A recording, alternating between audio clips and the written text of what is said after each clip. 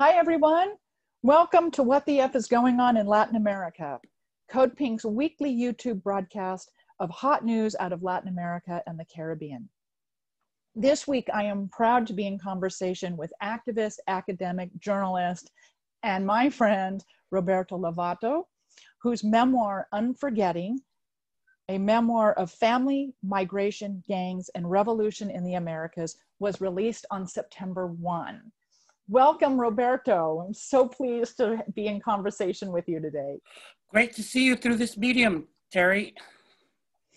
So when I first approached you about doing this conversation, we talked about how we want to focus the conversation today, and there's so many angles and so many themes that you present in this book, and I just want to show the audience this is the new book.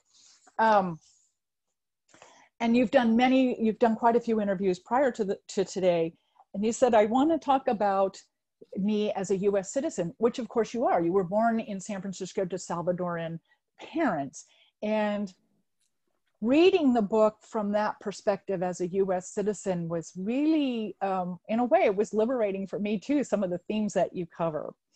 So one of the things that really hit me with this is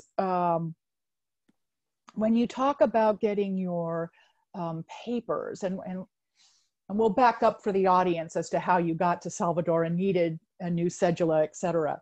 But you wanted your papers in Salvador to say Roberto versus Robert, which was on your US passport. And for me, when I read that, all this stereotypes and history of immigration to the US just started kind of pouring into my mind as to how when you come here, you're basically in subtle ways and overt ways told to just forget where you came from, forget the history of your country, your culture, your language, whatever violence you fled, whatever economic, educational lack of opportunities you fled. You're here now, and we've become this kind of mixed, I wouldn't even call it a culture when especially reading your book and when you talk about the richness of the Salvadoran culture. So that to me was a real like strong theme about just forgetting in general. But in the case of your book, you are also talking about the violence that so many people forget on all levels: emotional violence, family violence, state violence, military violence in leading into forgetting in order to survive. And that seems a lot of what you in this book is a very personal journey and a very personal unraveling for you, but tapping into some of the violence that occurred for your family, your father specifically. Yeah, you hit it on nail on the head. I wrote the book. I don't write with one singular purpose. I write with different motives. One of my major motives for writing Unforgetting was to simply get my story down on paper that I've witnessed over the last, especially 30 years of my life with the relationship between El Salvador and the United States. It's obviously a personal story and, tells the story of family secrets. But it's also about the secrets of nations.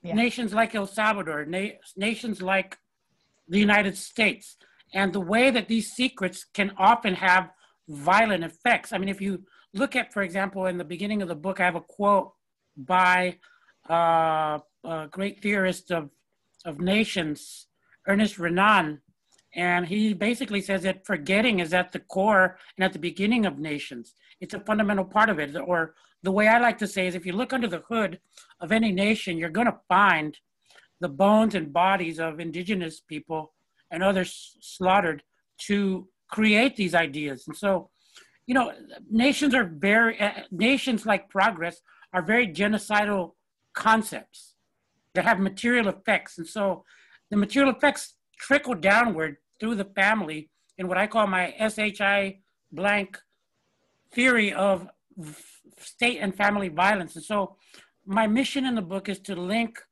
my experience of family to my experience of the states of El Salvador and the United States and the violence between them.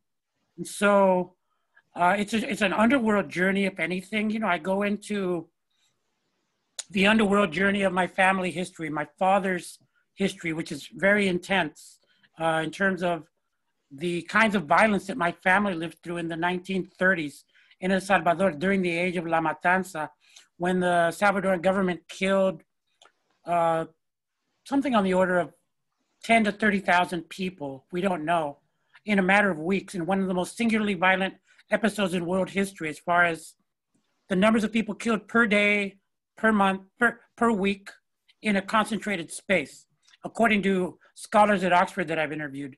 The book also is a way to look at the present violence of, say, the government and the gangs in El Salvador that are perpetrating extreme violence themselves, right? And I do mean government, because oftentimes in the gang equation, we leave out the government part and the counterinsurgency policing that was brought on by characters like those in my book, like a guy named Attorney General William Barr of the Bush administration. Who's back? Who's back with us? And talking about gangs again. He talked about gangs, and he deployed massive FBI resources to begin the quote unquote gang war that we now know in the United States in the 1990s after the LA riots. He's now back and with after Trump. Prop 187 here in California. Yeah. We were there. So let's talk a little bit about the history of these gangs, because this is something that is really lost now in the U.S. media and therefore in the U.S. narrative, that these gangs, particularly MS-13, were created in the United States and all in Los Angeles by young people who had no families, who had come here either on their own or had lost family here, Salvadorans specifically, Central Americans in general, and already there was a Mexican gang in existence.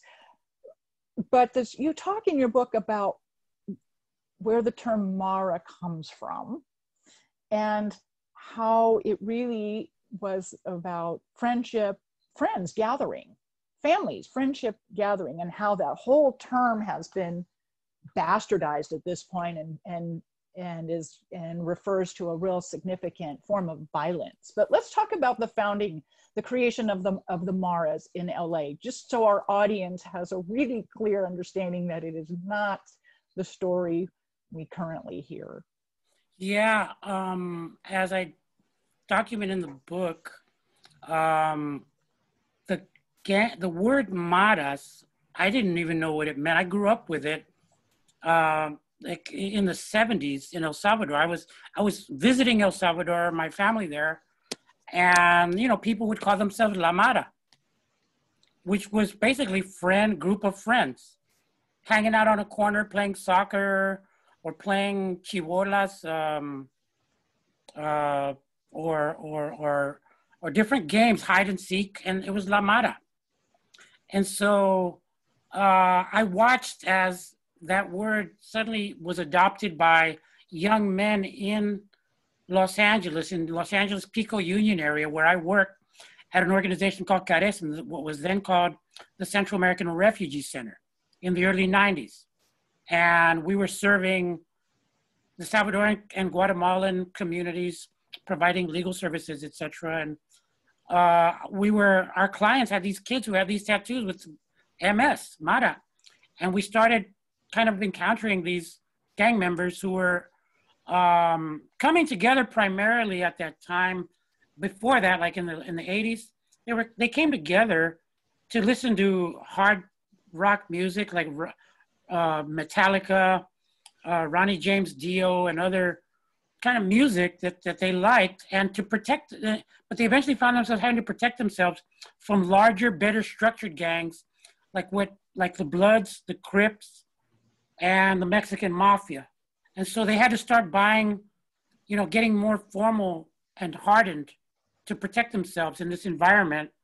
And to name themselves, they called themselves Mara. They took the word friend and applied it to them because they were friends who would listen to rock music. Eventually, though, that word has come to mean the heart of darkness, evil, quote unquote, to everybody from the Obama administration, who spent a lot of money researching and trying to help create this image of the evil, quote unquote, gang member, or now the Trump administration, the Pentagon, the US Southern Command, a number of scholars that I've been tracking over the years who have kind of made an industry out of the creation of enemies, you know, that justify militarism in Latin America, drug war in Latin America, and drug war and police militarism here. And now you have them fused in this thing I call, and that others like Stuart Schrader call, counterinsurgency policing.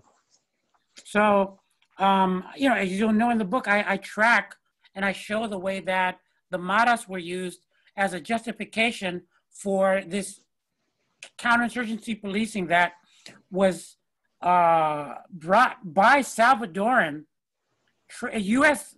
Pentagon trainers who were training death squads in El Salvador, came after the 90s, after 92, came to LAPD and other police departments in the U.S. to train the local police departments in counterinsurgency gang policing. So it's complex, this gang equation, but it often excludes the police part of the equation, and I put it back in. Yeah, it's a really important variable, and again, it's a very violent variable. And this whole physical enforcement of a whole legal paradigm, and a whole national paradigm of who and what I would say the United States is. You know, when we first talked about having this conversation, I had thrown out, I'd like to talk about how those of us in the States are now seeing US foreign policy coming home and of influencing domestic policy.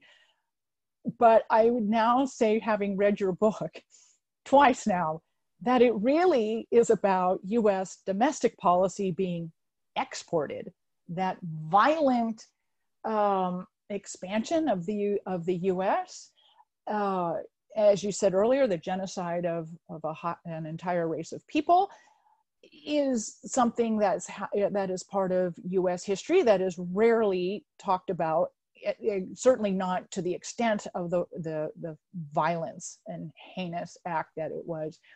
But that's used, you know, and then you go in to talk about this in 1932 El Salvador, but it had already happened here in the States.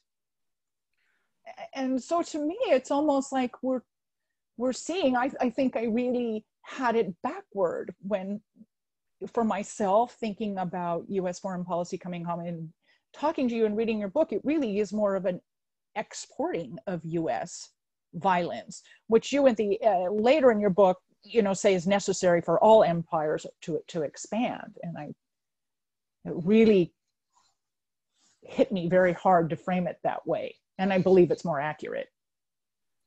Yeah, it's a complicated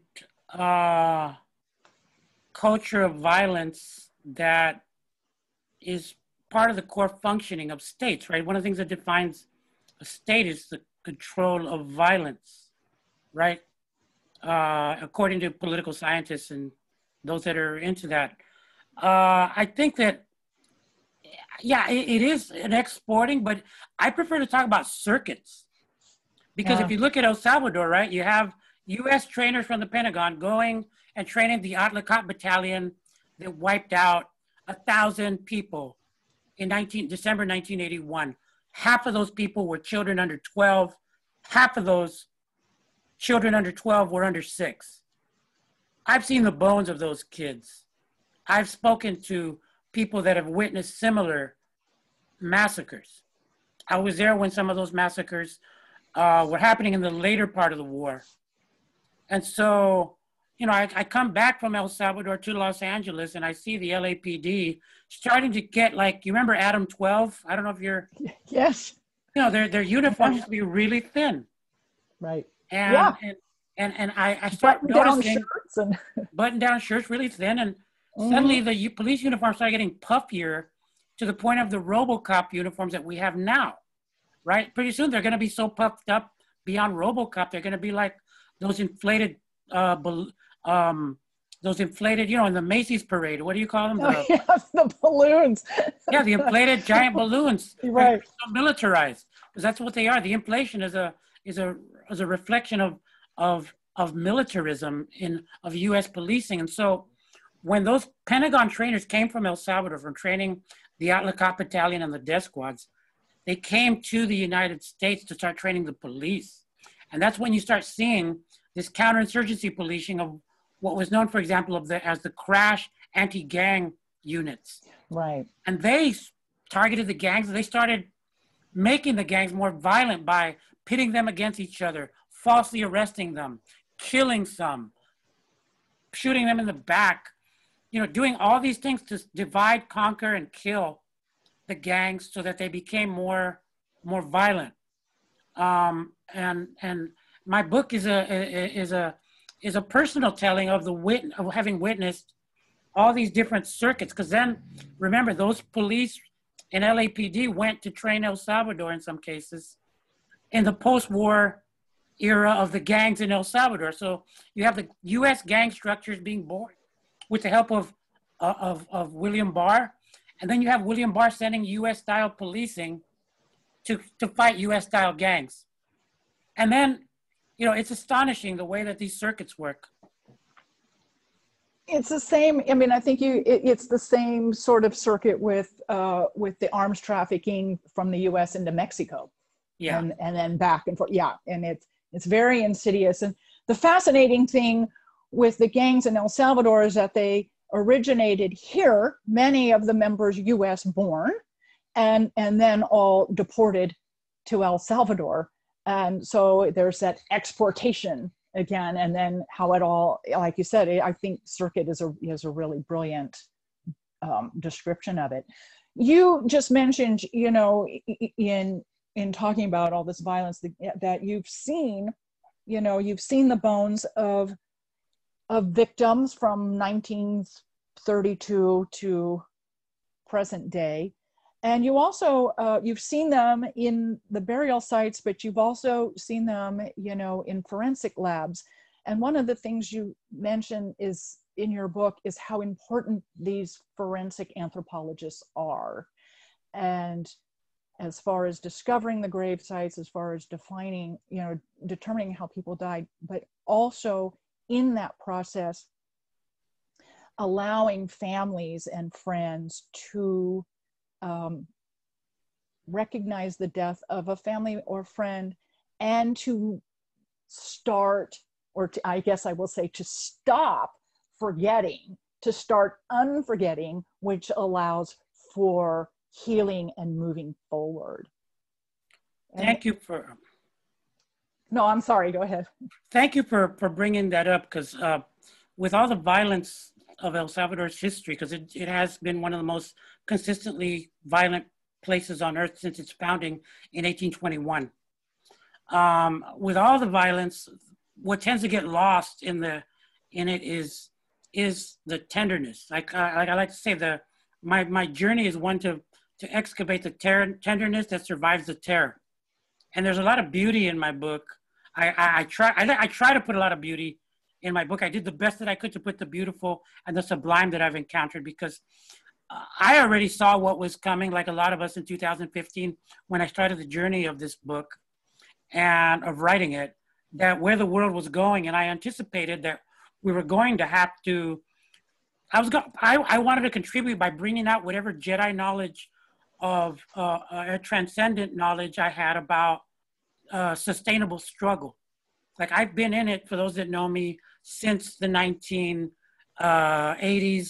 early 90s, up to the present, whether it was joining the FMLN guerrillas, whether it was as a journalist, whether it was co-founding different organizations that have, like Presente.org, and that have done work of solidarity and others. There's always an undercurrent in my work of beauty and the sublime. I like to say there's a strategic value to the sublime and the beautiful right now that we need to understand. That's why in the content and in the form that I wrote, I try to make it as beautiful as possible. And the beauty is contained in two of the dominant metaphors.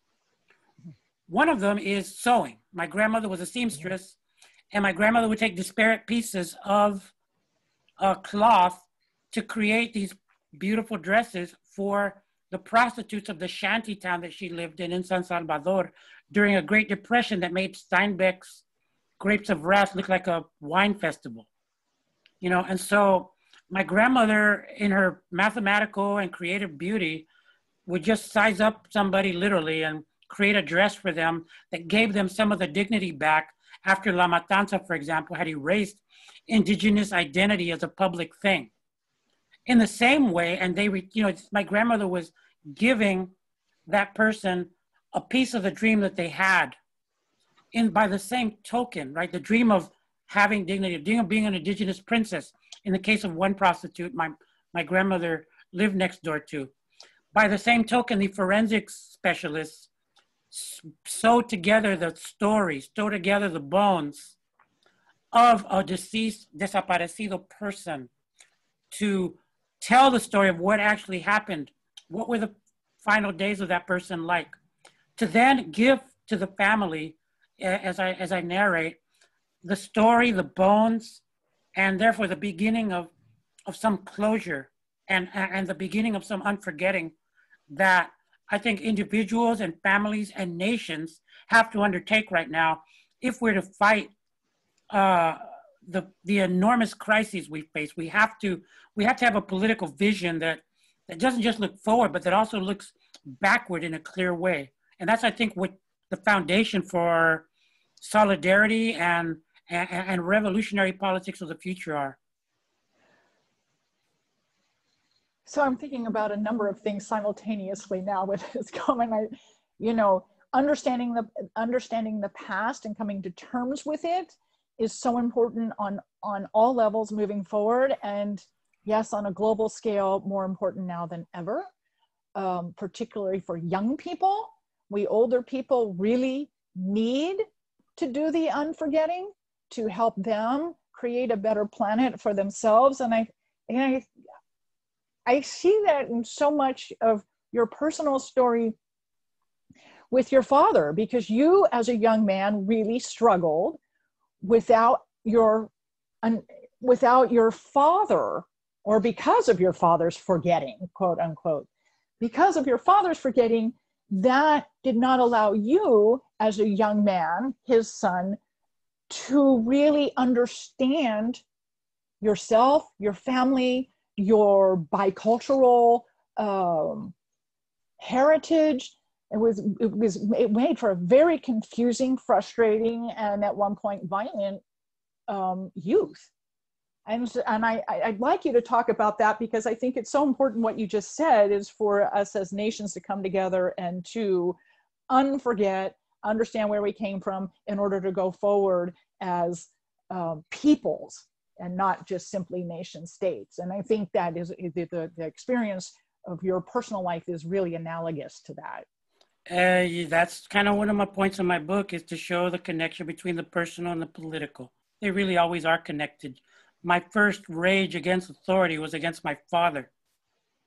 And like psychologists like R.D. Laing, from the 60s, who wrote a book called The Politics of the Family, and another book called The Politics of the Experience, tells us that the first entry point for the state in our lives are in fact our parents, through their subconscious, the way that the state, propaganda, education, and other things insinuate themselves in the family, right? And our families unconsciously sometimes adopt beliefs and words and beliefs that are kind of messages from the state. You can see Donald Trump doing it, but you could also see Barack Obama doing it. They're just different forms of the same thing. And so I was aware of this, and I wanted to kind of show in my own example the way that I led this kind of crazy life and doing things that I didn't know why I did them, whether it was becoming, a violent kid and, engaging in criminal activity or joining the FMLN. I didn't know why I did it. I just knew that I wanted to do that. And then I go and I discover a secret that I can't share with the audience, Terry, because I'd be giving away the whole book, and then Right. people get, I already heard the story. So there's a big atom bomb of a secret that my dad has that I discover, and that discovery of that secret, I hope and I tried to show is the thing that connected my gut, literally my intestines, the tightness and trauma that I contain in my gut, to, you know, its umbilical connection to state violence, right? Yeah. That tightness in my gut was connected to the state violence of history that I didn't even know I was carrying. But then I find out, I did the excavation. So then that explained to me why I was such an angry kid, why I did crazy things. And it's been so liberating for me to write this book, because I now have an arc explaining, you know, myself to myself, but also explaining my father. And it allows me to be more tender and loving towards my father, who I had a lot of anger towards, because I understand more deeply what it was to live in the Great Depression that made John Steinbeck's Great Depression look like a wine tasting, right? So, yeah, that's the healing is real in the writing. It's you know, it's a fascinating read, and it is, you know, it is a multi-level analogy. And the thing that really came through for me, you mentioned that you were, you know, careful to be sure you talked about beauty, and I think in the unforgetting, we encounter our humanity, that the forgetting is kind of push, you know, to heal emotional scars, physical scars, so that we can survive. And everybody has different levels of forgetting for very different reasons. And the whole nation state forgetting is causing, you know, so much of the violence today, as you mentioned earlier. But that aspect of humanity that you keep bringing back into the book, the women you talk to, who, I think one young student in LA who talks to you about the garden she was sequestered in and climbing the trees and having this beautiful vision, vista of the countryside, the fruit she was able to eat. And you just, you know, those are very human sentiments and experiences among all the physical violence. Mm-hmm. And I think that those moments that you bring out are so important. And I love the sewing analogy, the creation out of, you know, pieces, which is what so much of society is, particularly, I would argue, for immigrants like your parents and my grandparents coming to this country, these pieces that they bring with them. And what do you do next? You know, and your grandmother made beautiful dresses out of remnants. And I just love that whole telling of her and her ability to create out of just remnants. And as you mentioned, there's the bones of these, from these mass graves, are remnants of physical remnants of human beings, but also remnants of people's lives, their greater lives, not their individual lives, but their families and society as well. Thank you. Thank you. That's what I was trying to do, and I hope to elicit that in the reader. There's a third layer that's kind of unspoken. I kind of hint at it at the end.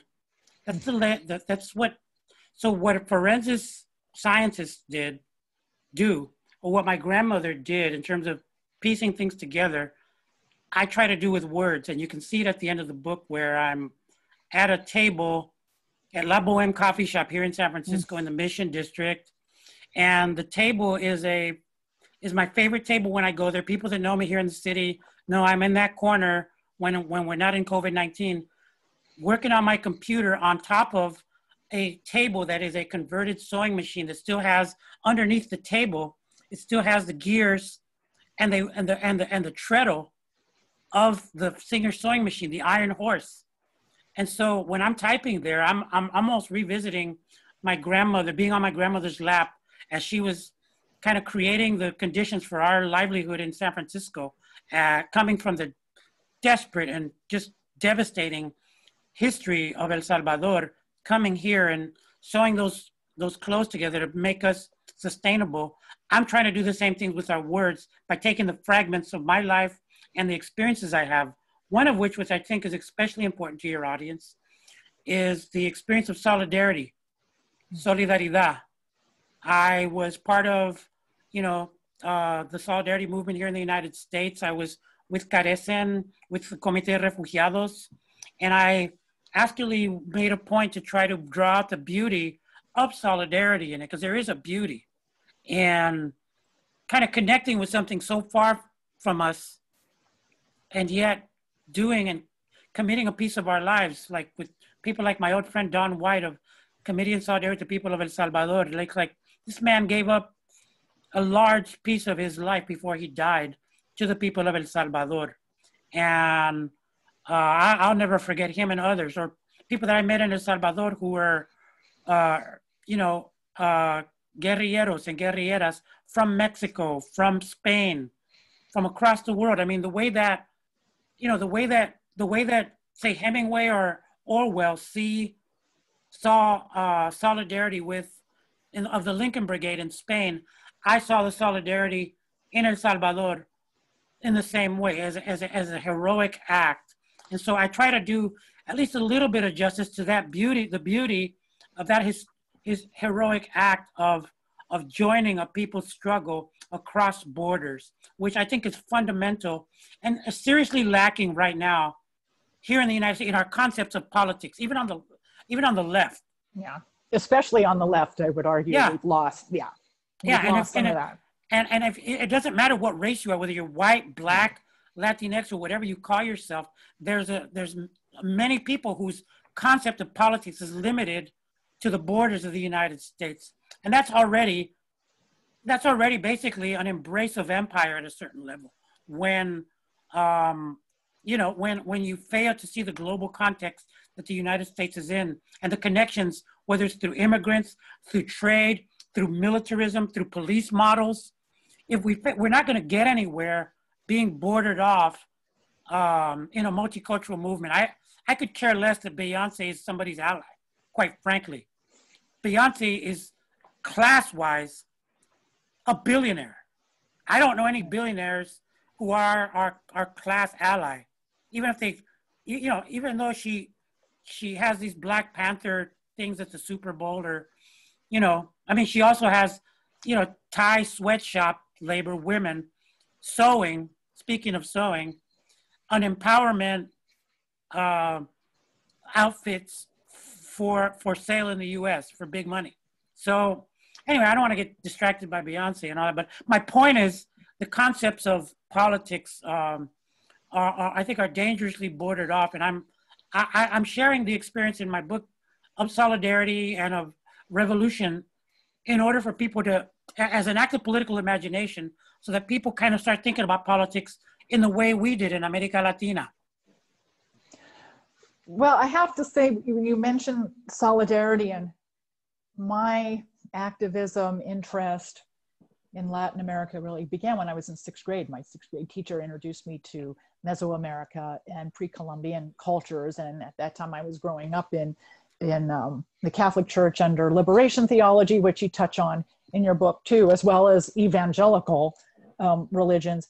And all these years in and out of Latin America, and some just touching on work, and then at other points in my life, it being 100% of my time and work as more now, I have to say, and I say this with great sincerity, of all the solidarity movements, groups of people, communities of people that have made the biggest impression on me are the Salvadorans, specifically those with a history in the FMLN, as far as understanding community and as far as understanding organizing and being able to come together and not be, I guess, petty about identity and things like that. There's the ability for Salvadorans to organize is impressive. It's rapid, it's solid, and people just come together and make things happen. And I have consistently seen that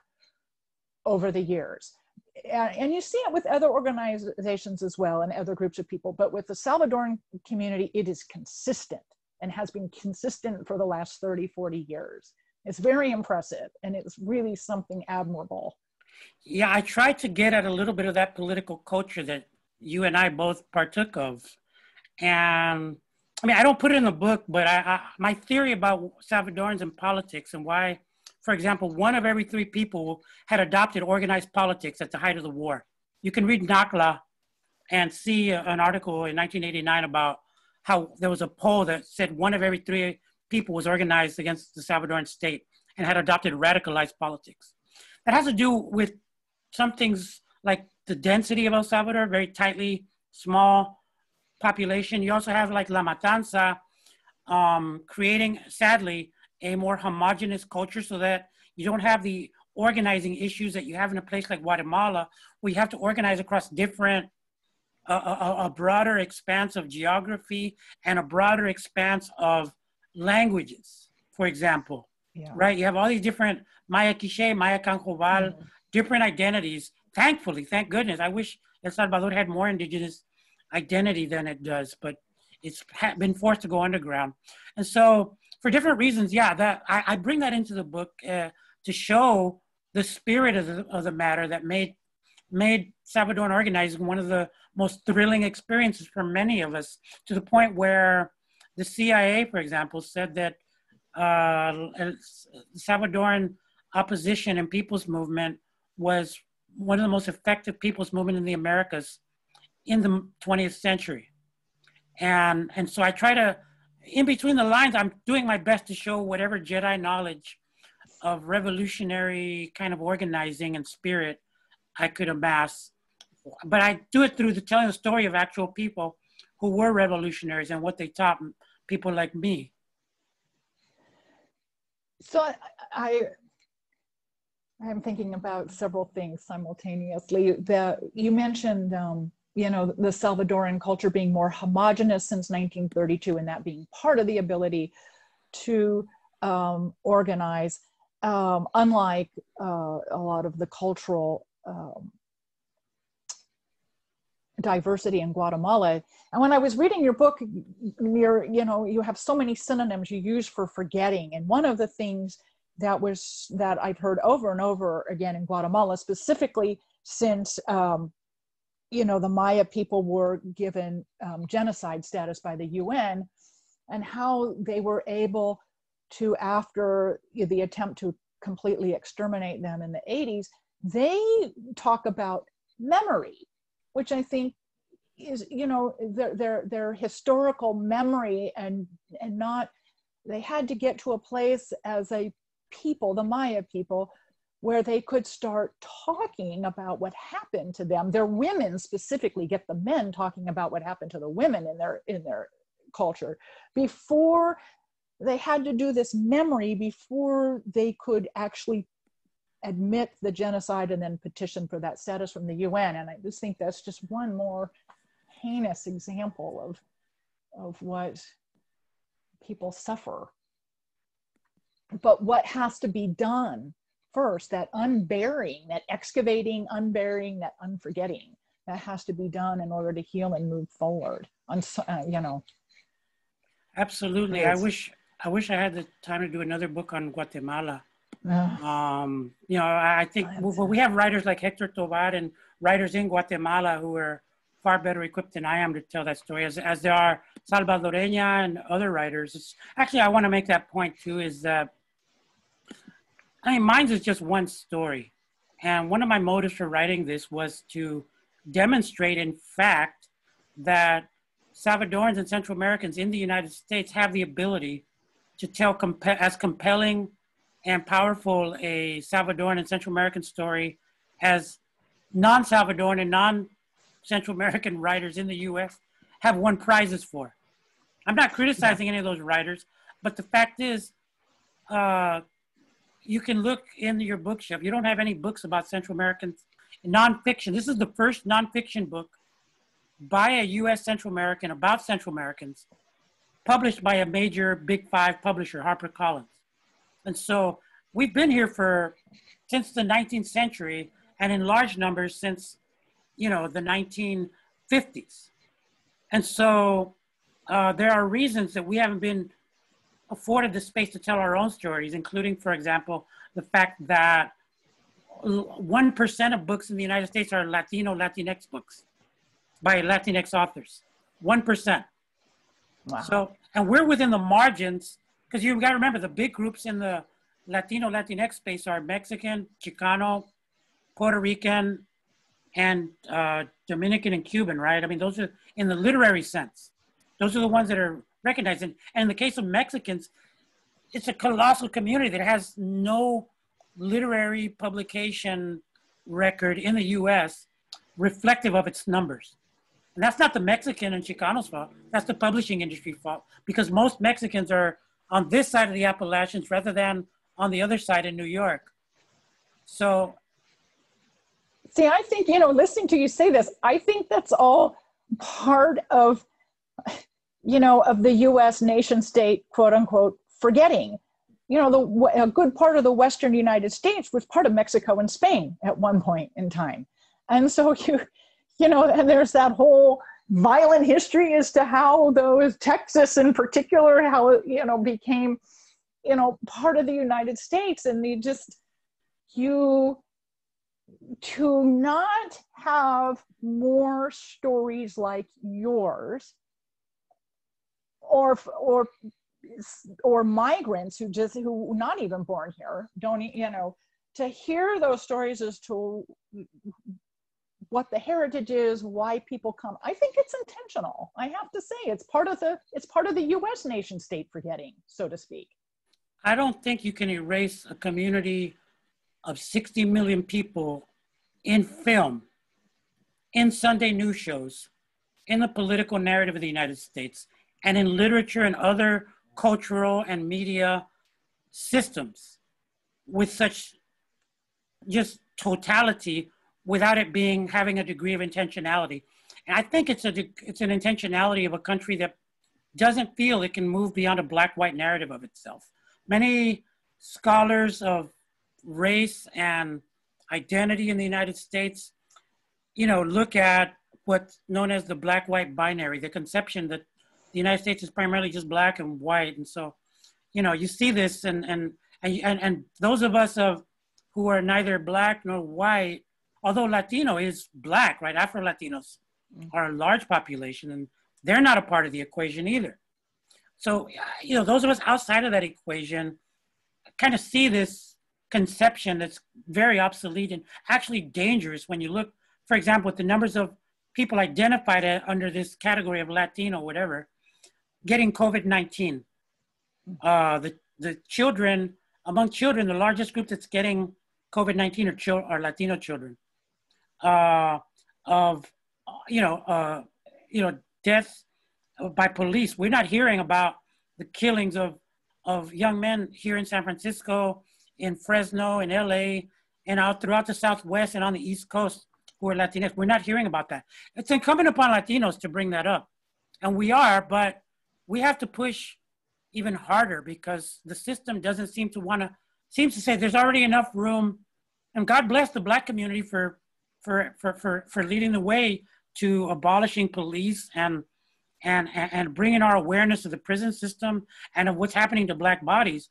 But we're going to advocate for our own dead and our own youth too. Otherwise, they're going to be continued slaughtering our youth with impunity and with invisibility and forgetting. Yeah. Forgetting. And then we have more young people suffering, a childhood as you did, with the lack of understanding, with the lack of knowledge, with the lack of connecting any sort of continuum about your family, your culture, and yourself as an individual. That's exciting to me right now because I'm already getting responses from people who like yourself, have already read the book. I got these notes from these young Salvadorans and Central Americans, and they're on fire for this if only because they've never seen themselves on the written page in the English language. To read about themselves, they have to go read stories like Roque Dalton, Claribel Alegría, and Latin American writing, but they have no stories except in smaller presses and hard to get to spaces like an anthology that I was a part of called The Wandering Song, which is great, but you have, it's out of print because it's sold out. So there's not a lot about us. So when these kids are seeing a major publisher with publishing a book that's about us, and coming out of the United States, written by someone born here, about us here, yes, it's a seminal moment, and that's not even saying if the writing's any good. I mean, I don't know. I'll let the critics be the judges. I'll let the reader. All I'll say is that I put el todo por el todo to make it as sublime and beautiful as I could, because I recognize, not just for those Salvadoran and Central American kids, but for those of us on the left, those of us in solidarity. I use my book as an example of what I call the strategic value of the sublime and the beautiful at a time of epic crisis right now. Like I said, we're not going to face what we're facing right now in the world, you know, whether it's Trump, economic decline, you know, of neoliberalism, the continuation of neoliberalism, the militarization of our inner cities, COVID-19. And then if we deal with that, then we're going to have to go toe-to-toe with climate change. So we're not going to Democrat, liberal, or progressive our way out of this.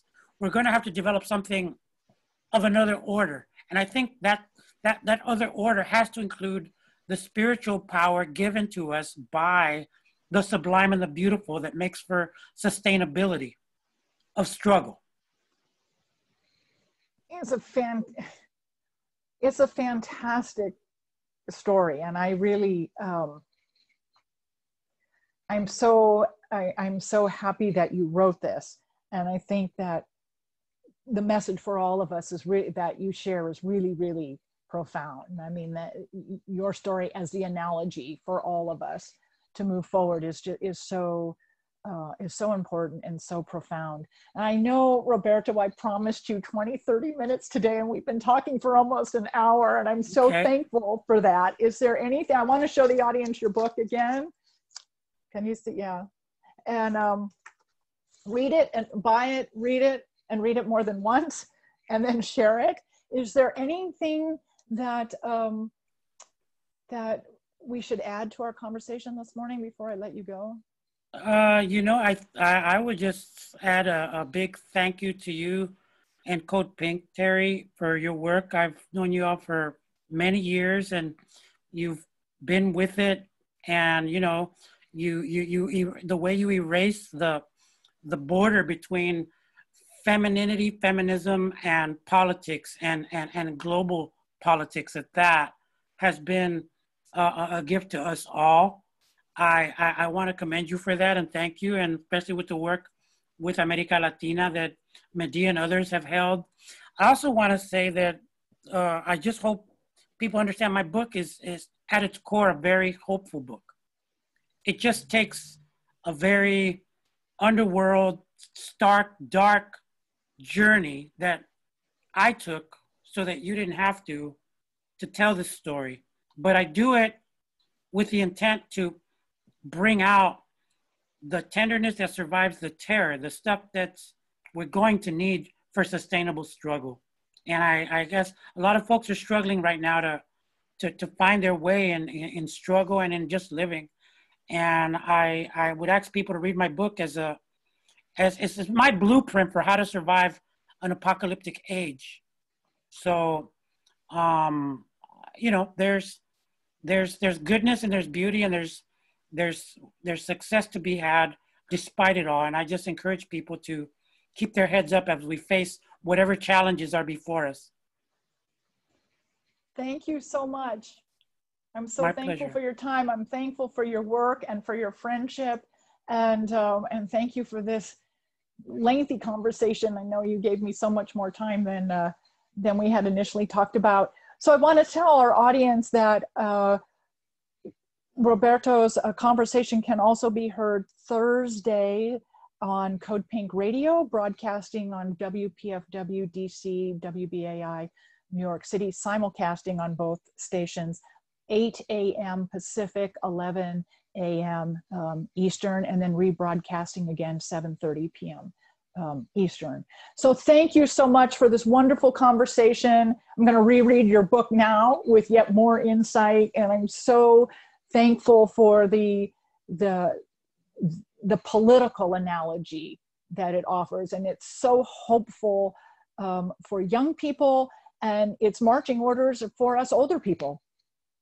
And I think that, you know, one of the things I'll just say real in closing, because you mentioned the underworld, and it makes me think of the responsibility of us older people, which indigenous cultures so understand, that older people are to leave the world better for the upcoming generations. And you talked about going into the underworld, into the dark space, but also you tell an indigenous story about that, and how the bones of the people in the soil are the fertilizer for the life above, so to speak. Yeah. And I think that's a wonderful story, and I think that's what we all need to be now, the fertilizer for the future. So thank you so much, Roberto. Always wonderful to see you and speak with you. My pleasure, Terry. Thank you. Thank you. Bye-bye. Bye-bye.